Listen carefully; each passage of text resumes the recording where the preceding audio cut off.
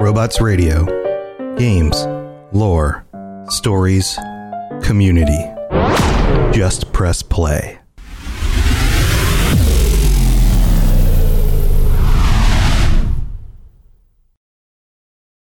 This show is brought to you by our patrons at patreon.com/ElderScrollsLorecast.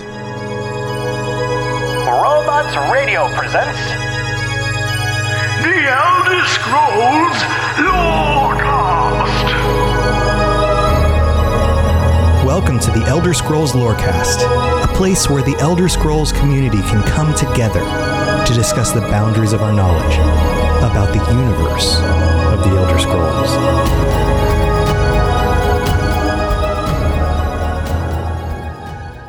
Welcome, adventurers. Welcome back to the Elder Scrolls Lorecast. My nose is very itchy, so if it looks like I'm itching my nose, it's probably because I've been snorting too much crack cocaine, which is a bad idea. Never do crack cocaine.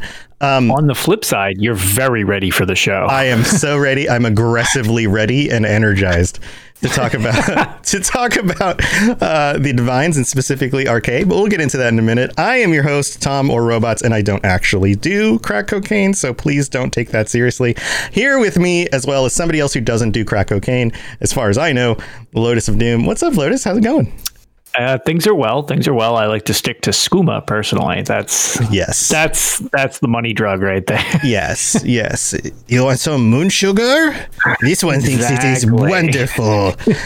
I don't know where my accent kind of went. So, yeah. I don't think they have crack cocaine in Elder Scrolls. It's all just skooma and alcohol. Right. Sujama. So anyway, welcome back, everybody. Episode on all the drugs of Tamriel. The drugs of Tamriel. Yeah, we could totally do an episode on that. But anyway, we're back. We're live. It's 9 p.m. on Thursday night at Eastern time, twitch.tv/Robots Radio. And we're continuing down this list of the Divines and some of the other godlike entities in the world. And second on that list is Arkay. It's Arkay, okay? I have to make that joke. I made it during the pre-show, and I just got to keep going with it. It needed to happen. Okay. So I think from now on, whenever I say okay, I'm going to say Arkay, and I'm going to look at people to see if they recognize that they get it. Just like really double down on it. Right.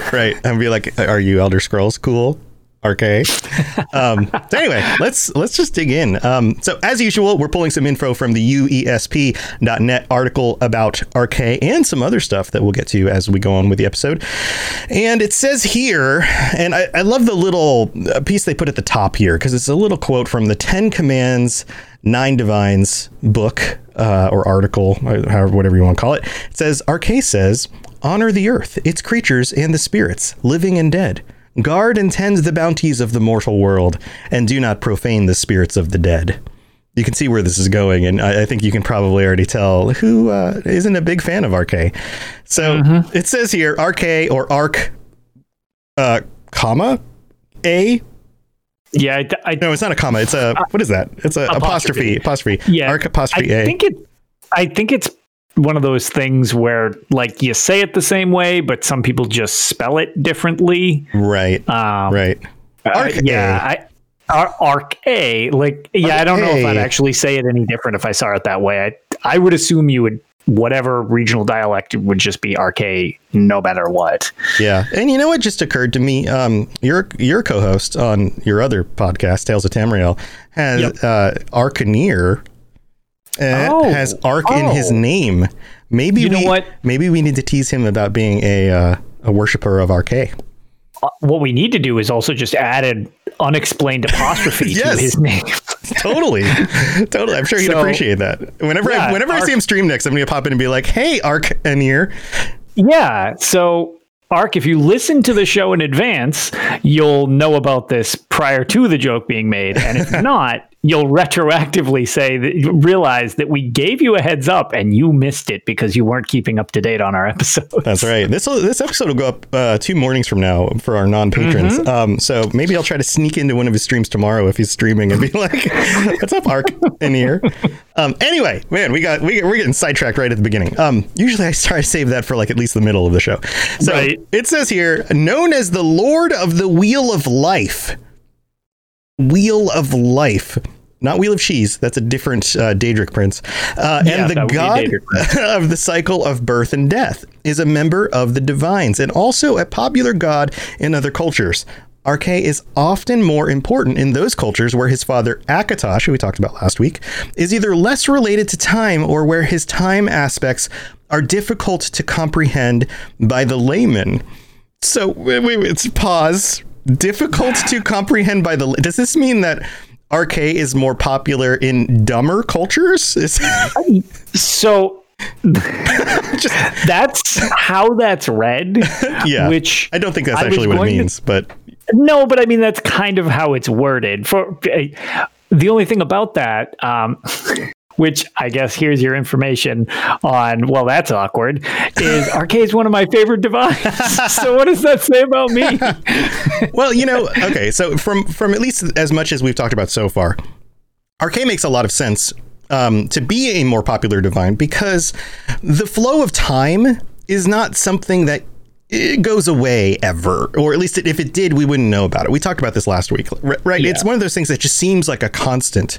The cycle of birth and death is something that varies. Like the length of a life can change. How healthy a birth is can change. Yes. The cycle of birth and death traditionally in many cultures has been tied to the cycle of fertility of the land and the earth and those kinds of things. And that, of course, means that you will have a bountiful harvest or you won't. And if you don't, guess what happens? More death, So yeah, it's not something that you can expect to be the same all the time, like the flow of time appears to be. Right. And in this situation, you're going to, I guess, if you want to, instead of saying it like the layman as in like, smart or, learned or whatever, or not, we could just go to maybe more of, because there's many hierarchies in Tamriel. Why don't we go with referring to it maybe almost as like the common man in this situation, whereas everybody, whether they're scholars or not in the series, are going to be involved with this much more directly than a concept of time. Right. So right. It's less philosophical and more concrete. Exactly. That's exactly it. So that would have a stronger connection to pretty much everybody except people who research and study this stuff. Right. Yeah. If you're going to philosophize about time and the beginning of existence, then you probably have some extra spare time on your hands to do that. Somebody who's worried about the life and death cycle is going to be everyone from the average farmer to the slave labor Argonian trying to just get by, in a Dunmer manner where they're, a slave, any of that stuff, right? Okay. Exactly. So let's go on. He is the god of burials and funeral rites and is generally associated with cyclical occasions such as the seasons and life and death. And remember, I mentioned a little bit about the Hindu gods last time, Vishnu and Siva and Brahma. This is kind of connected to that, less in the concept of time moving and more in the cycle of life and death, which is very much what those concepts have to do with. So it goes on, it says, his priests are staunch opponents of necromancy and all forms of the undead and are empowered to bestow Arkay's blessings, which prevent the forceful misuse of a mortal soul. So this is interesting. And I kind of foreshadowed this during the little intro section. Anybody who has anything to do with necromancy is doing something that is considered to be unnatural. They're breaking the cycle of death and life. And so Arkay, for one, and his followers are going to be very much against that. Like, hey, don't mess with death and life. You're not supposed to do that. Bad. And it looks like they even are bestowed with the power to, in some ways, prevent that from happening. Right. And that's, so example, 2 games, long-standing villain Mana Marco, not going to get along too much with Priest of Arkay or Arkay himself. Right. And this is going to come up a little bit later too. There's going to be there's a bit later on, so hold on to that. Put that in your pocket. Right. Put Mana Marco in your pocket. He doesn't fit very well, but stuff him in there. Well, we'll put him in the closet. It's fine. Yeah, just keep. Yeah, he's probably the right kind of guy to keep in the closet. Along with your skeletons, it makes sense. So it goes on. It says, thus any body properly buried by a priest observing the proper rituals is protected by Arkay's law from being raised as undead. So it seems like a very, very good deity to be worshiping if you want to make sure that you don't come back as one of many Marco's skeletons or zombies or something. So that's very interesting. This idea that anybody who's being processed correctly, according to this, is actually safe from that, which is pretty cool. Therefore, that is an unnerving way of putting that, though, to be processed. It's like, yes, it's a process. You got to do the little thing and bury them. Yeah, when I'm thinking process, that's not like. I feel like we were delving back into the necromancy side of things, but I do know, I know what you're saying, but yeah, it's, you gotta have the proper rituals for all of this. I've been known to play a necromancer. Maybe I've been a little affected by that. So it finishes up and says, therefore, necromancers view Arkay as their ultimate enemy and make covert efforts, and maybe not so covert efforts, to undermine his worship throughout Tamriel. Because of this association with and protection of mortality, he is sometimes called the Mortals God, which is kind of a cool thing. The god of the mortals. There are two legends about Arkay's origin. And of course, with all of this stuff, who knows which of these is actually true, which is, like we talked about in the last episode, says more about the culture it comes from than the god themselves. But let's dig into this. One told by the Bretons is written in the book Arkay, the god of birth and death. It states that Arkay was once a mortal shopkeeper with a passion for knowledge. Now, we know about the origins of the Aedra, and none of them other than Talos is said to have mantled into at least one of the divines, the positions. I mean, other mortals have mantled before, but the position of the divines, specifically Talos, is the only one we know of.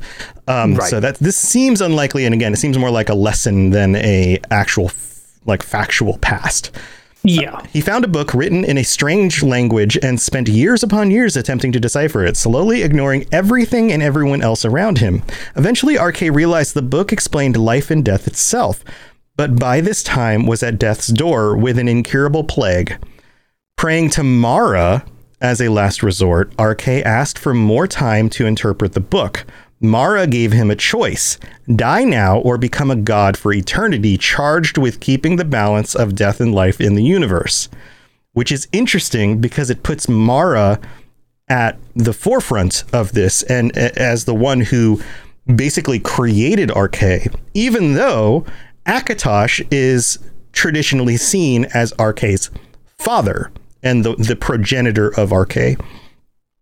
So kind of an interesting mix of stuff there.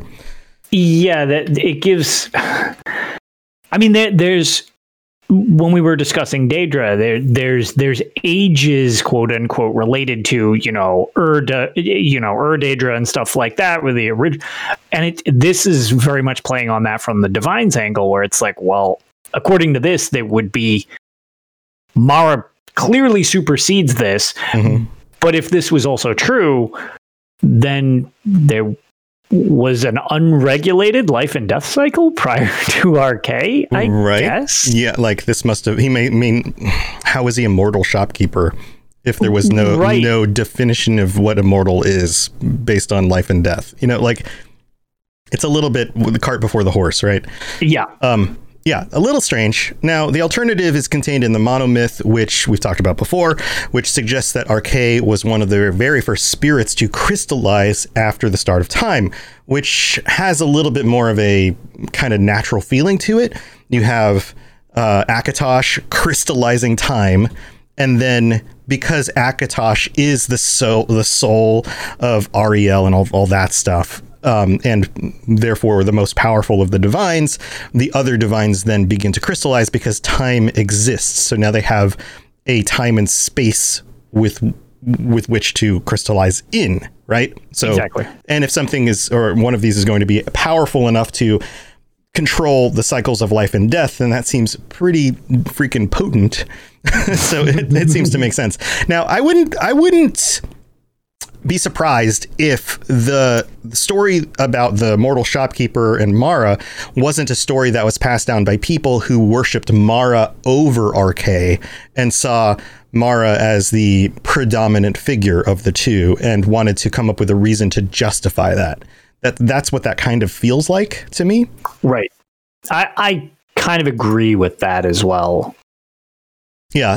Yeah. And this happens in human cultures as well, especially if you go back to periods of time, like, for example, Old Testament biblical times, where you have these different groups of people like the Canaanites and the whoever, and they all have their own gods, and they have these stories as to why their god is more powerful or important or the progenitor of a competing god from another culture. And in some cases, there's no sense of like, only my god exists, these other gods are false. There's more of a sense of like, well, all these gods exist, but ours is the best one, and here's why. So there's a lot of that kind of stuff that happens historically. So this kind of feels like that to me. I agree with that. Again, I don't really have too much to add there, because I kind of share your sentiments on that whole situation. Yeah.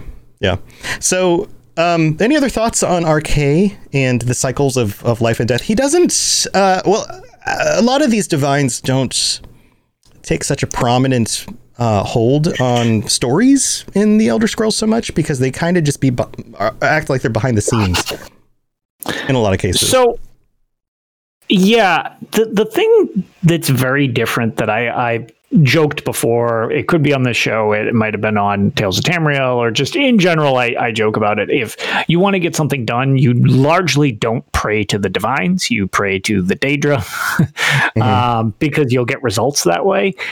Largely, it seems like many of the divines in the series are more theoretical figureheads representing something than actually being involved with too many things.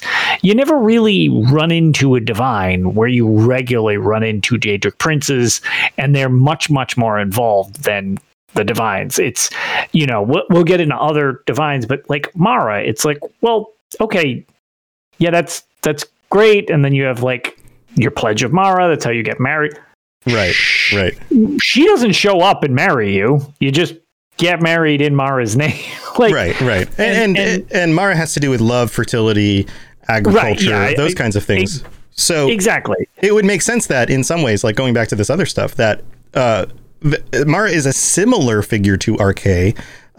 Fertility and agriculture is very similarly connected to life and death. So you could see why like some cultures would focus on one as opposed to the other as their primary. But to kind of go off of what you're saying, many of these concepts, whether it's time or life and death or love, seem to be built into the fabric of the world, and they just kind of are.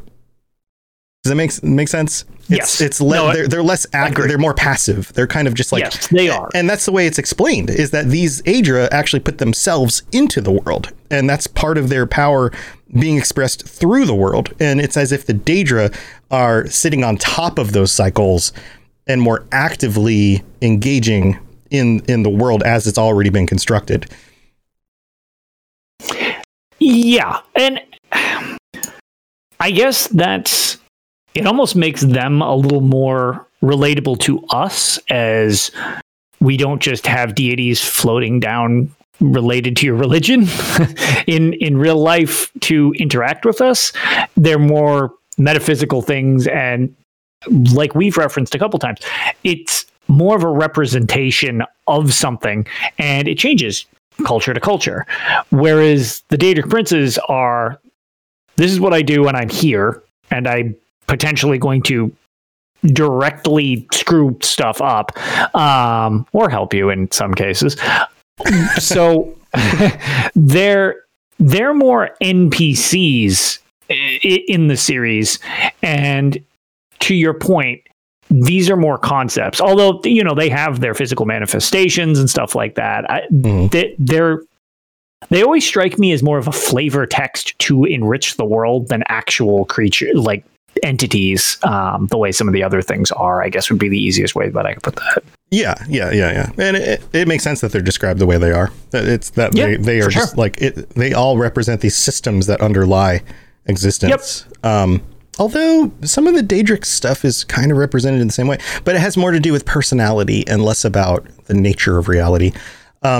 Anyway, this section finishes up and says, sources have conflated Arkay with the Yakutan goddess Morwa, who we're going to talk about after the break, in the past, although it's unknown if this was speaking to a true connection or was simply a scholarly mistake.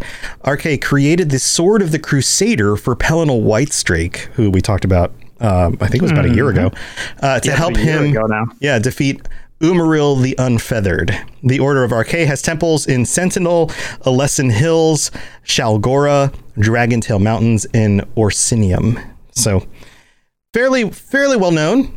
Most of the cultures have some sort of connection to Arkay, and it makes sense. Life and death is kind of a big deal.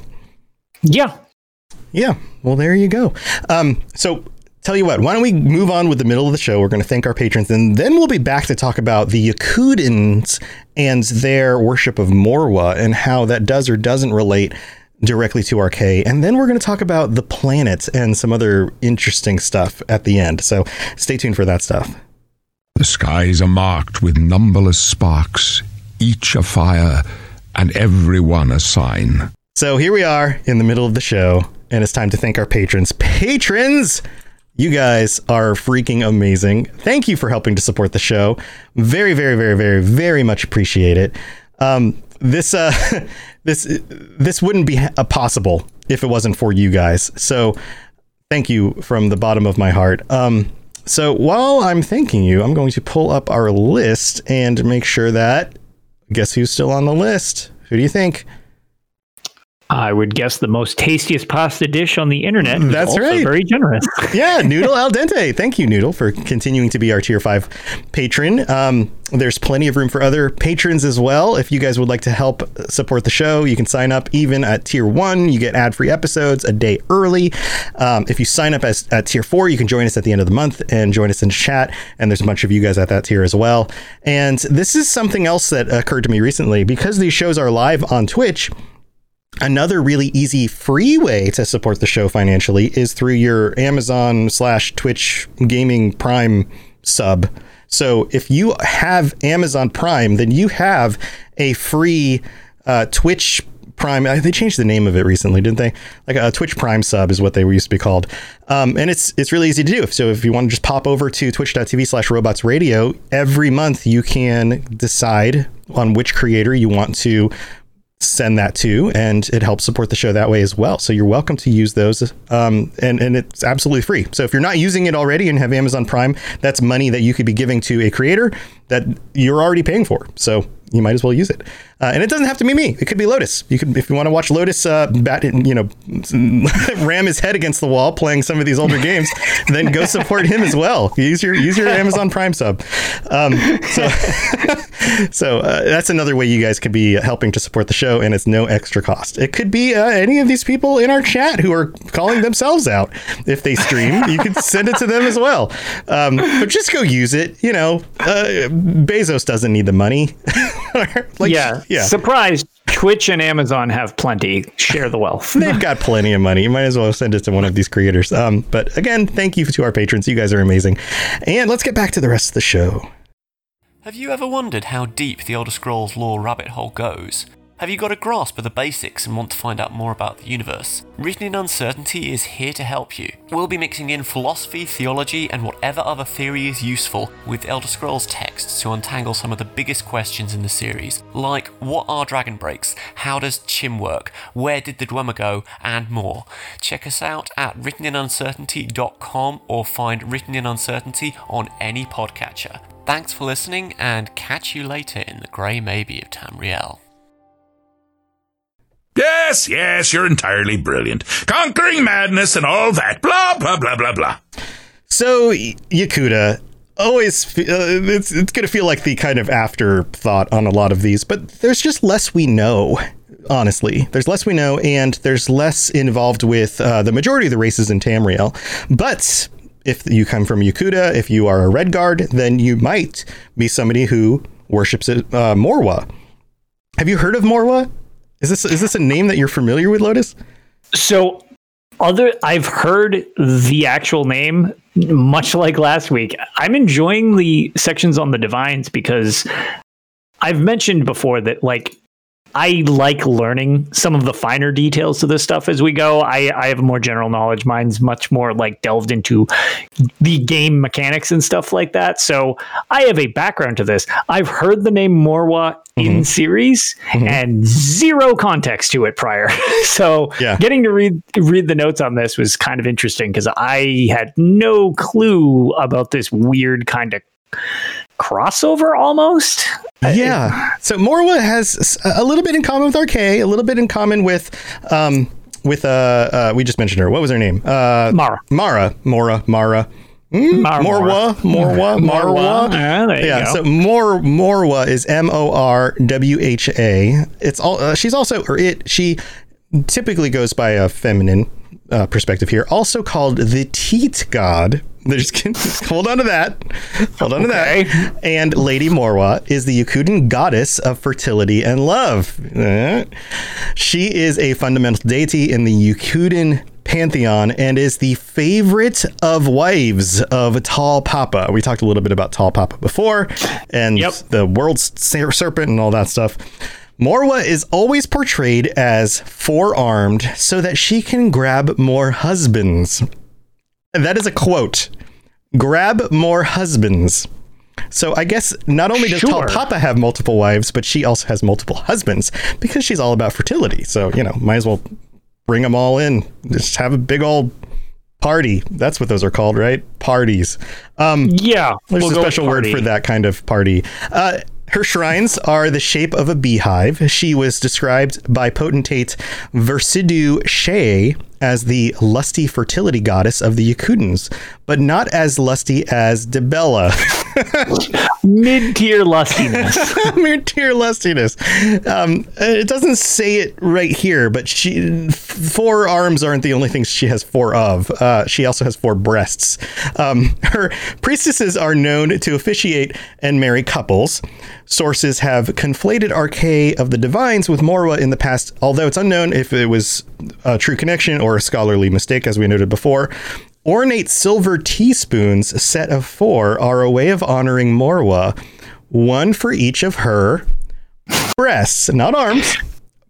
Although arms would make sense with teaspoons because you use your hands to pick things up. Breasts. Right. Sure. But nope, boobs. One for each of her boobs. Perfect. There is a Morwa conservatorium in the city of Hegeth. There is one known play involving Morwa, which is called Lady Morwa's Latest Marriage. So there you go. Keeping busy. Just keeping busy. But, the life, death cycle, mother, fertility, all of these things are connected. And again, Mara seems like that could be similar as well to that connection. So there you go. So interestingly enough, because actually I was curious, I didn't want to jump too much ahead, but one thing that I think is actually somewhat worth a note, just talking about the cultural specific bits, since we're going with Yakutan at the moment, when we're over in, it's actually the best way to experience it is if you do play Elder Scrolls Online. When you are in the Alakir Desert, there are several situations where the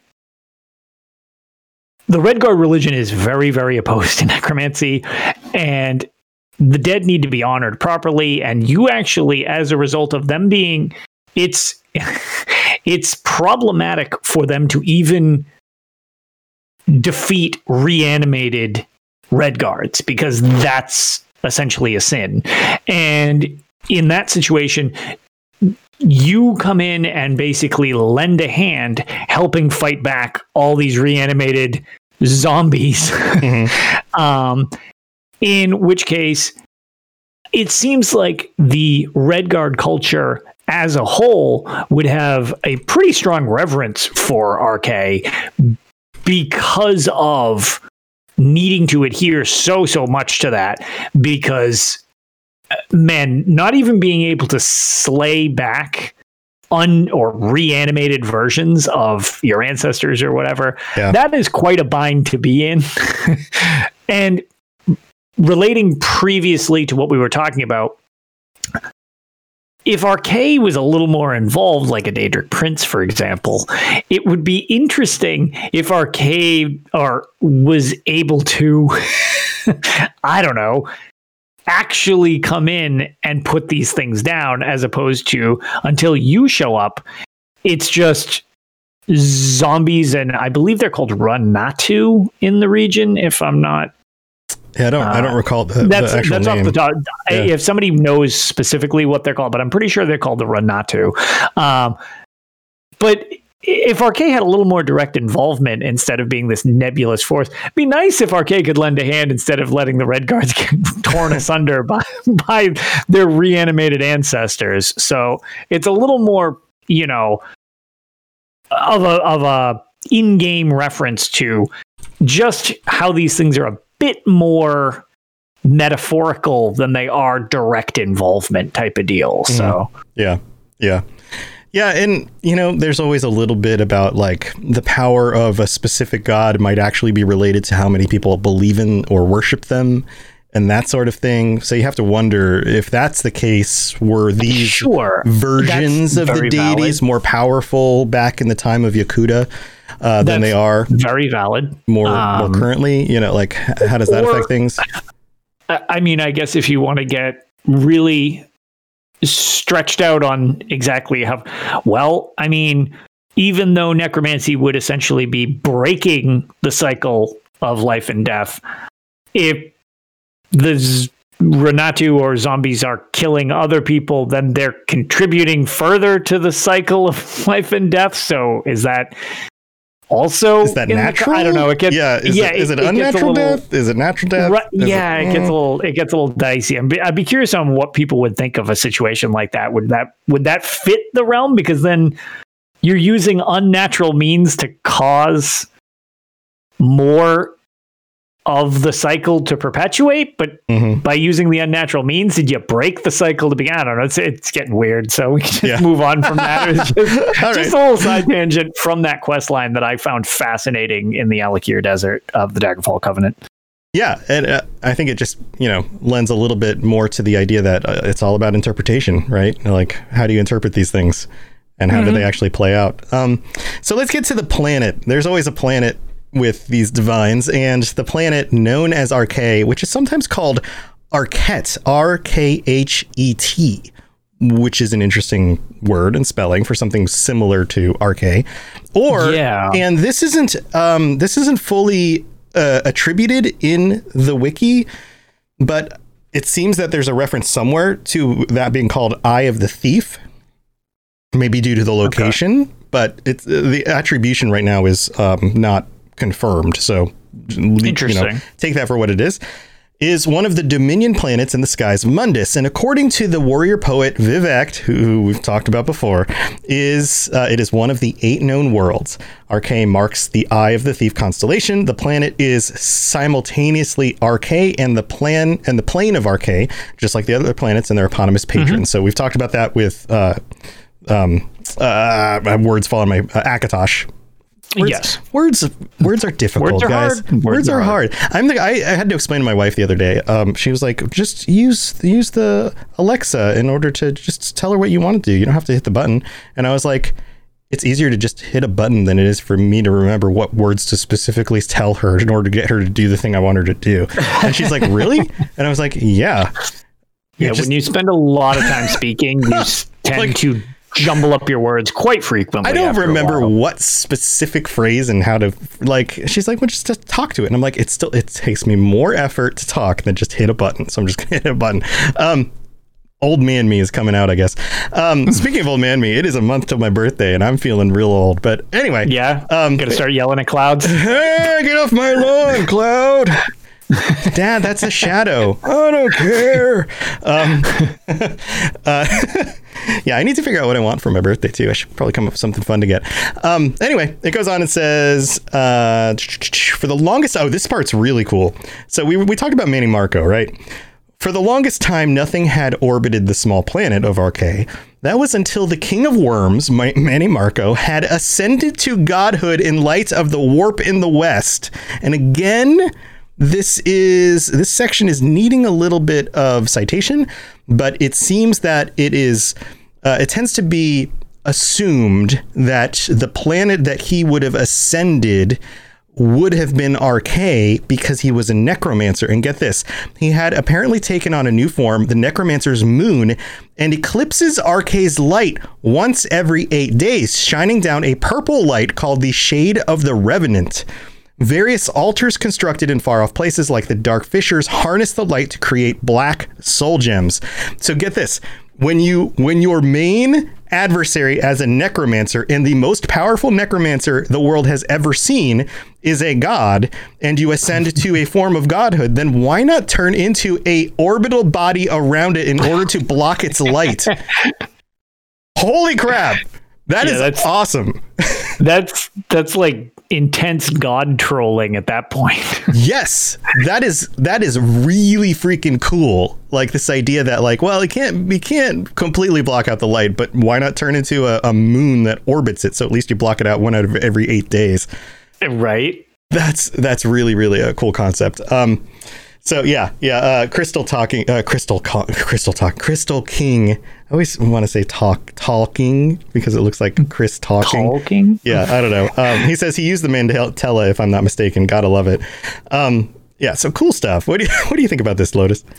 That was all new to me when I was the planet part of this is very fascinating because as far as I know, at least from any experiences I have with the games, I never realized the planetary connection. This is all kind of new to me that the Divines have their own planet, which I mean, it makes sense when you've got, the Daedric realms and it's so, but finding out about them is very fascinating to see because they're rather strange. I almost wish that the series would involve the planetary aspect of this a little more than it does. They've been delving into constellation types and things like that. Yeah.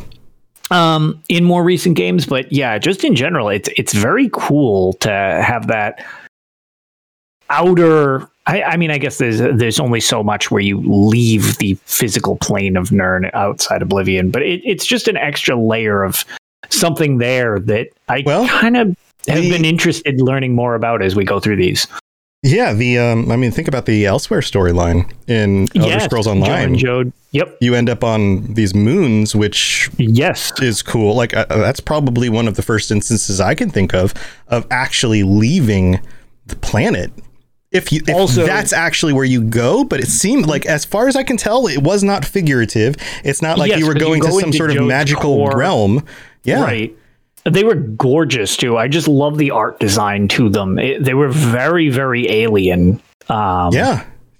So I think that there's a lot to be. I mean, that might be paving the way in some cases for future ESO content or future mainline games to experiment with, moving off the freaking planet, which could be cool, or visiting other continents.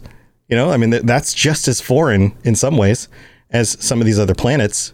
This idea that like parts of Yakuta might be left, or at Mora, or wherever, any of these other supposedly sunken or supposedly still there or not still there continents out in the world. So hopefully we do. I love when we get this kind of stuff. I love when we get content that answers a little bit but leaves us with more questions than when we started with. That's what I want. Yeah. And so the other thing that I made reference to in the pre-show that this is, I guess, just for the video version of this, I wanted to actually make reference. So each one of these divines has their own little statue, which you will see in the different games, ESO, Skyrim, everything like that. You pray to them in games and you get different status effects, which is also kind of useful, at least in Skyrim. So I didn't do it last week. we'll narrow it down. Alkosh, it's a dragon. There you go. That's picture it in your mind's eye. It's a dragon. But Easy peasy. Arkay's, yes, Arkay, which for anybody watching the live version, is an interest. Some of these are fascinating statues, which is why I kind of wanted to make reference to them. Arkay is like an orb with it's an orb with a star that it's in the middle of on a pedestal. I don't know. I was kind of looking briefly. I don't know if these things have a lot of deep meaning to their design or if it's just like artistic vision. Mm-hmm. But I personally, the reason that I thought of this and why I would like to show them going forward, because it's just a visual aid for anybody that's interested. I love the design of the one for Arkay personally. That's why it's on my desk. I didn't actually need to go get it off my shelf from behind me. It's just next to my TV. Uh-huh. I have no idea, like, you know, what the reasoning is. I just think it's a very cool design. And like I made reference to earlier, I like just the concept of Arkay. I'm not a big necromancer person. I'm in the minority on that with a lot of stuff. People love their necromancy, but that's never my thing. When I kill something, I want it dead.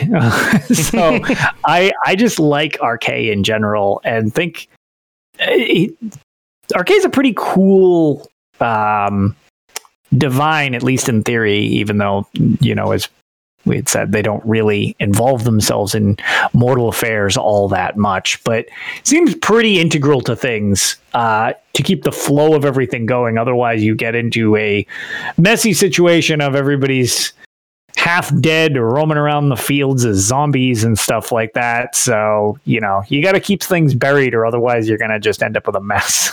Yeah. So other fun little bits of, I don't know, trivia here at the end of it.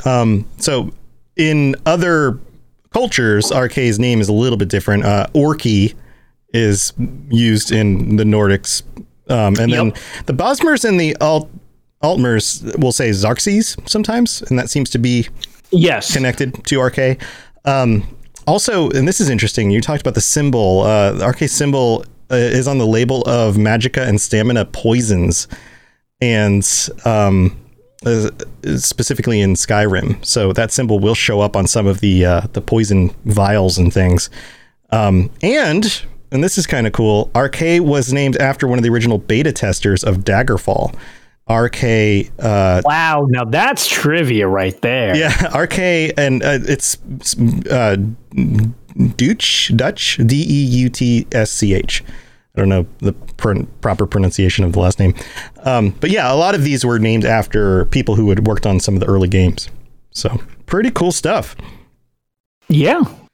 Well, that's what we got for Arkay this week. We'll be back next week with another one of the divines. What's going on in ESO lately? How have things kind of fixed? We talked Monday. It hasn't been very long. We, as we mentioned in the last episode, had to delay the last episode a few extra days, and so now Lotus and I are doing this again just a few days later.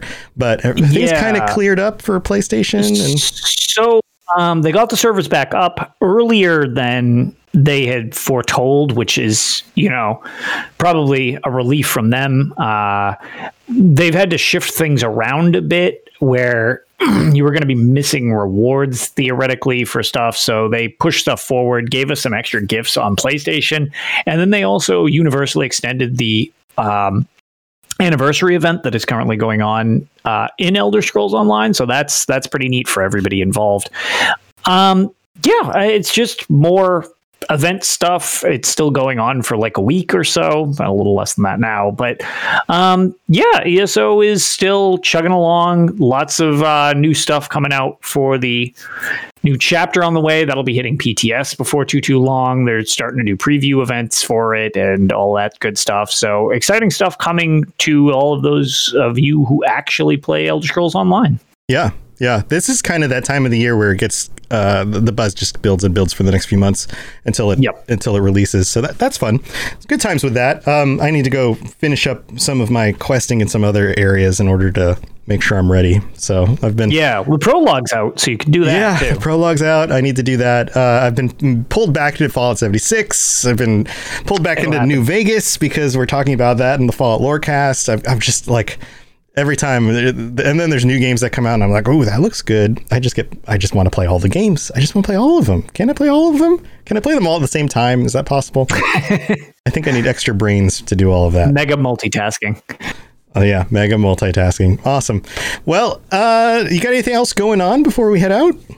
Not too much. We'll be recording Tales again, ideally on Saturday. I might end up being a little late because I've got something going, but I'm still hoping to make it for the show. And otherwise, I've just been kind of overwhelmed and dealing with real life stuff. So I have not been able to stream myself, which is unfortunate because I have a lot of fun doing it and hanging out with everybody. Ideally, I'll be able to get back to it pretty soon. At the moment, it's really about getting back to Battlespire for everybody's entertainment so I can progress through that. But with the new champion point system in Elder Scrolls Online and currently having double XP, which lets you get champion points faster, I really have been making the most of that when I have time to play. So hopefully things will settle back down and I can get back to streaming on my own stuff as well, because I like being able to stream before this show and then just kind of jump over from that, and I haven't had that option recently, which is kind of a bummer. Yeah well, hopefully that works out. It's always fun to when your audience comes on over and chimes in and stuff, so love seeing those guys during our streams. Let's see, what do I have going on? I've been focusing, as I mentioned before in the last episode, a lot on our Rocket Club members, people who want to launch their own podcasts, and talking with that group and helping them out. So if you're interested in starting your own podcast, go check out robotsradio.net/rocket-club for the tips and things that I can share with you, because that's what we do. I help a bunch of new podcasts get launched, make sure that they're marketing themselves correctly, designing the show the way they should, that their gear is what they need to get the best quality they can get, because you want to make sure that that first episode is as good as possible, because it's going to affect your potential listeners from that point forward. So happy to help you out with that stuff. Go check that out. And otherwise, just been streaming some games and shows and doing the things I do. And if you are interested in joining us, chiming in on any of the conversation, then check out the Discord, the Robots Radio Discord. Send us some notes and messages over there, or just join us for a future stream. That's what we got going. That seems to be about it. This feels like a quicker episode than usual. I guess there isn't as much to go about Arkay. Yeah, the Divines are probably going to be a little more condensed than some of the episodes, because they're not as involved as some of the other topics we've been doing. So I would imagine most of these episodes will probably be a little under an hour, as opposed to just kind of going over that hour mark. I know we always try to keep it around the same time, but these ones, just informationally, I would imagine that we'll cover everything, unless there's something that I don't know that we'll be learning in one of the other ones. They'll probably, I would assume, all be a little more condensed, at least on a whole. Yeah. So one last thing, Lotus. We know that we're also coming up on the summer, right? We're in the spring. We're in the build up to what is going to be the E3 digital event, and potentially some info that's being released for new stuff from Bethesda. Do you think we're going to get more info on the next Elder Scrolls? And I think you might still be muted because I see the light blinking. There you go. Thank you for pointing that out. Yeah, I did not realize it was. Yeah, I'm not sure. I still think that the next one is a ways off. I don't. Yeah. I can't imagine we're going to... I do think we'll probably see something with Starfield, but I cannot imagine we'll see anything with, like, an actual Elder Scrolls 6 beyond maybe, like, another little short teaser. Not like a little story teaser, or some sort of, like like a... what if we get a teaser trailer? That might be possible. It doesn't show any in-game stuff. It maybe just gives us a little glimpse of, like, oh my God, is that this character? Oh, or something like that. And then, of course, keeps the buzz going. I don't know. Yeah, I don't know. I think that as much as everybody is excited, and they have dropped little hints here and there on Twitter and, etc. But I can't imagine that they are going to jump to this before we see Starfield. Like, that's the next bullet point. Yeah. So as interested as everybody is, and unfortunately there's still a lot of people who don't want to acknowledge that Elder Scrolls Online is a thing because it's not a single player game, right. Which is, you do you. But the game is immensely popular and makes them a lot of money. They're not going to probably rush out the next Elder Scrolls game until they start to see at least something of a decline or at least a stagnation, because right now it's not even stagnating. The player count just keeps going up. So 18 million at this point. They're not looking for a reason to move on from the storytelling in Elder Scrolls Online yet. There's still a lot to be covered. So I know people are excited for it, but that releasing Elder Scrolls 6 will kind of dig into the same demographic of players. So I would just be personally very surprised if they rushed into something like that. Yeah, I doubt that they're going to. They're obviously not rushing. But at the same time, there's part of me that's just like, are they going to tease us something? Are they going to give us another little morsel? Which, in the way that you could do that, in a way that it would actually build ESO, would be to tease a character or event that is connected. We talked about a little bit about this last week. That is connected to maybe a new year of content with ESO in the future, or the current year of content of ESO. Right. Like, oh, this is what TES6 is going to deal with on some level. And by the way, if you want to know more about that right now, things are happening in ESO that tie into that set a foundation historically for the things that might be happening in TES6. So I don't know. Right. It's just a thought. I'm just, you never, like, these studios are huge and they're big and there's lots of moving parts, but at the same time, there's so much potential for some really cool crossover stuff that you could do. And they've done in the past, like tie-ins between Legends and ESO and like things like that have happened. So you never know. I like the crossovers when they do them. So it's like more of that is brand synergy, I think, is the ridiculous name that's spun for that stuff. Right. More of that. I love that stuff. Brand synergy. There you go.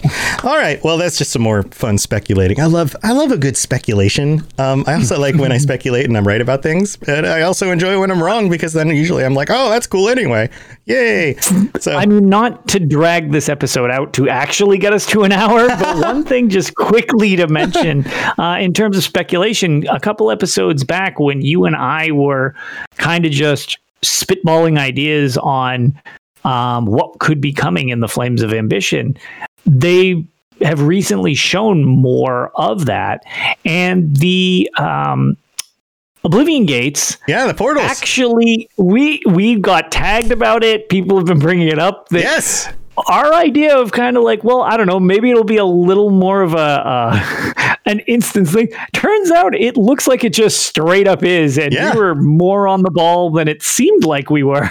Yeah, you never know who listens to these shows. I do know that people at Bethesda listen to these shows, you have to wonder, like in the back room somewhere, if like after the show dropped, somebody looked at somebody else and was like, Did you hear the episode that they just did? Yeah. They nailed it. Did anyone leak that? No. Yeah. Okay. So that was no. We didn't know. We didn't know. That was just speculation. But yeah.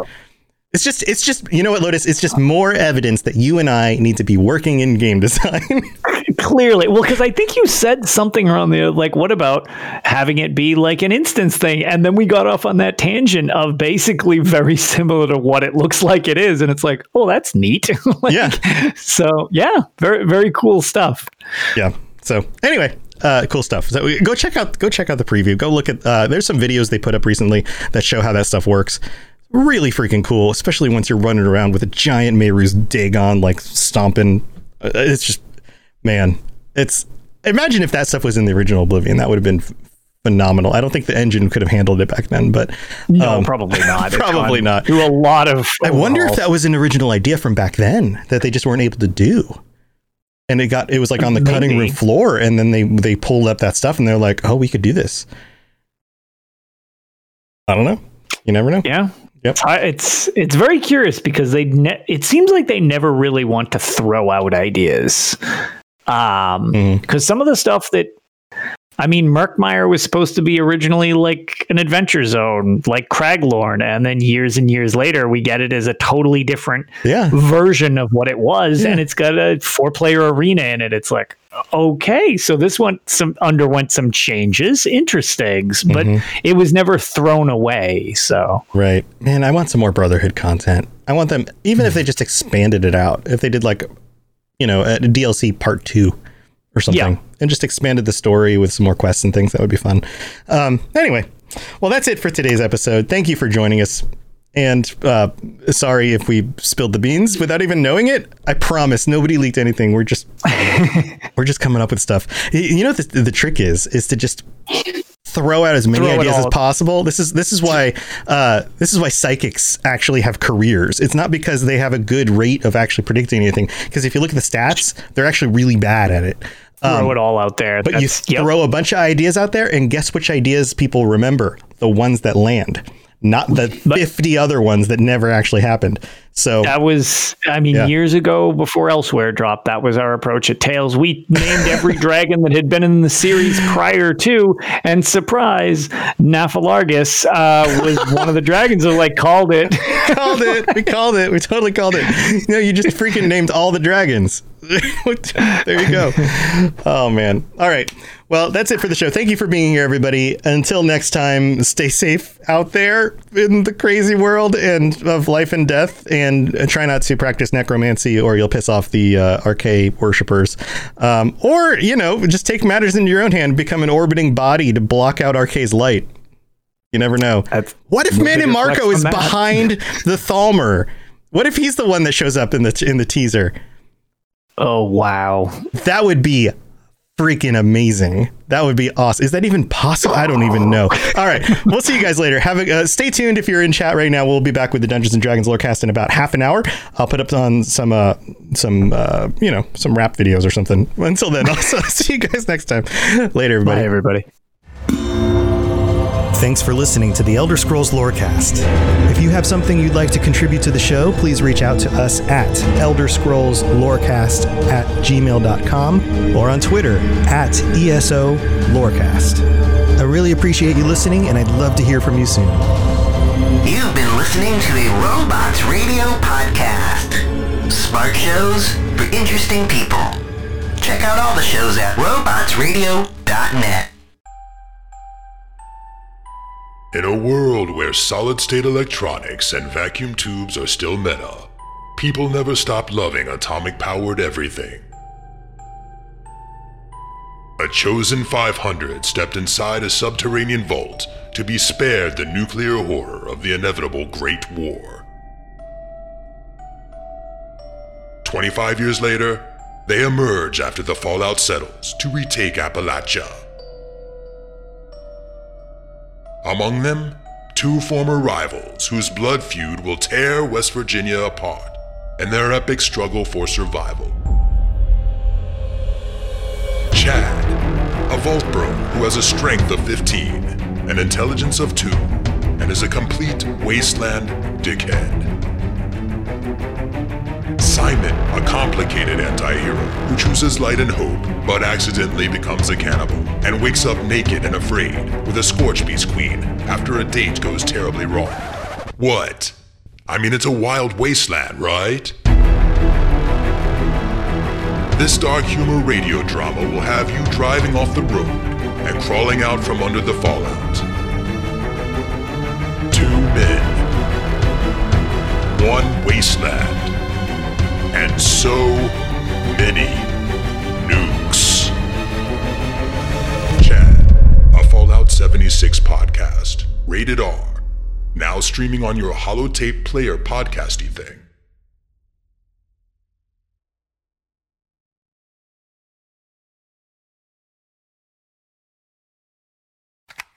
Do you like adventure? Yeah. Do you like laughing? Yeah. Would you like to listen to a group of people you don't know play D&D and reference retro pop culture you vaguely remember? Excellent. You're going to love Committee Quest. We play D&D in the world of Amarin. We use adventure modules and supplements made by people in the community. We also have a sweet synthwave backing track. Come and join us on our adventure. Volume 1 has been completed. Volume 2 coming the end of January. You can find us on iTunes, Podbean, or wherever you get your podcasts from. Hello, gentle listener. Every Friday, be sure to tune in. What the hell are you doing, Ampersand? Hi, Charlie. I'm sorry I broke in. I thought I was the only one that talked to myself. Well, I'm letting everyone know about the Fumbling Four and the Almighty Crit. Woohoo! It's a 5e live play podcast. Join us every week. Where do we find it, you old crusty coot? Anywhere you can get all your podcasts. Woohoo! You find it every Friday, you stupid cat.